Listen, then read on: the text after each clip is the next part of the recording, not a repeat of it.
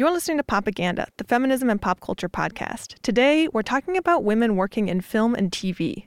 Sometimes women who work in the film industry have to hear some ridiculous stuff from their coworkers. Some frustrated industry individuals set up an anonymous blog to catalog some of the stuff they've heard. They called this blog Shit People Say to Women Directors. Women who work in the film and TV industry in any capacity, whether as directors or writers or animators or camera operators, submit stories to the blog of real things people have said to them. A few weeks ago, A-list director Elizabeth Banks read a couple excerpts from the blog. This is kind of cute. You can't get in this van, honey. I'm waiting for the director. I am the director. I think it is, everyone on my set knew I was the director, so I didn't deal with a lot of this. She's good, but I only want to hire someone I can have beers with at the end of the day. Let me just tell you, I'm Irish and I drink whiskey. We got people in the bitch office to read other real-life anonymous stories from the site. Here's the best of Shit People Say to Women Directors. I'm a Directors Guild Award director with Primetime Network TV credits. I've been told, we already hired an African American, so we're totally covered for diversity this season. Sorry! And we had a female director last season and it didn't work out, so we aren't hiring any women this year, maybe next year.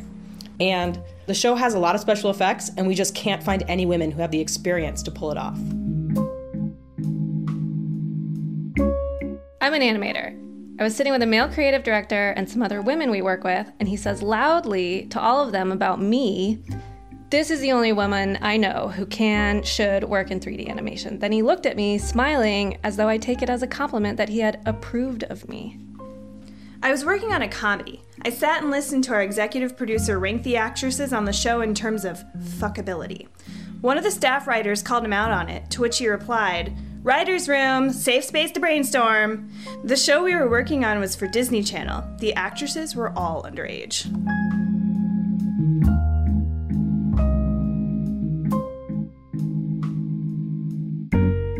I'm a colorist. An engineer said to me upon hearing I still use my maiden name, "You're not one of those, are you?"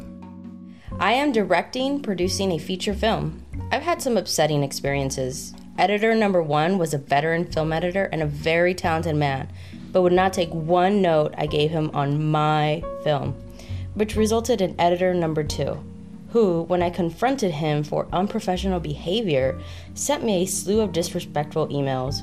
When I told my producers I wanted to fire him, all 3 men sat down to talk about his behavior. They told him he had to treat me with respect. It worked. I guess it had to come from a man.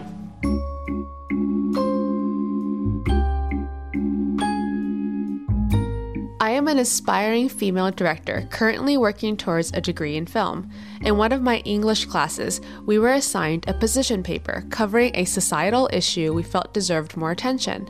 For my topic, I wrote about gender inequality in the film industry. In his written feedback, my professor explained that even though my argument was excellent, he said, "You should have picked a more important issue." Young producer here. I recently met with a writer-director to decide whether or not to take on his feature. In my collaboration agreement, I stipulated with him that men and women needed to be portrayed equally in the film. He told me he didn't want to work together unless I took that out. I dropped the project, even though it would have supported me for a couple of months because it already had the funding. We have to keep on fighting, no matter how hard it is.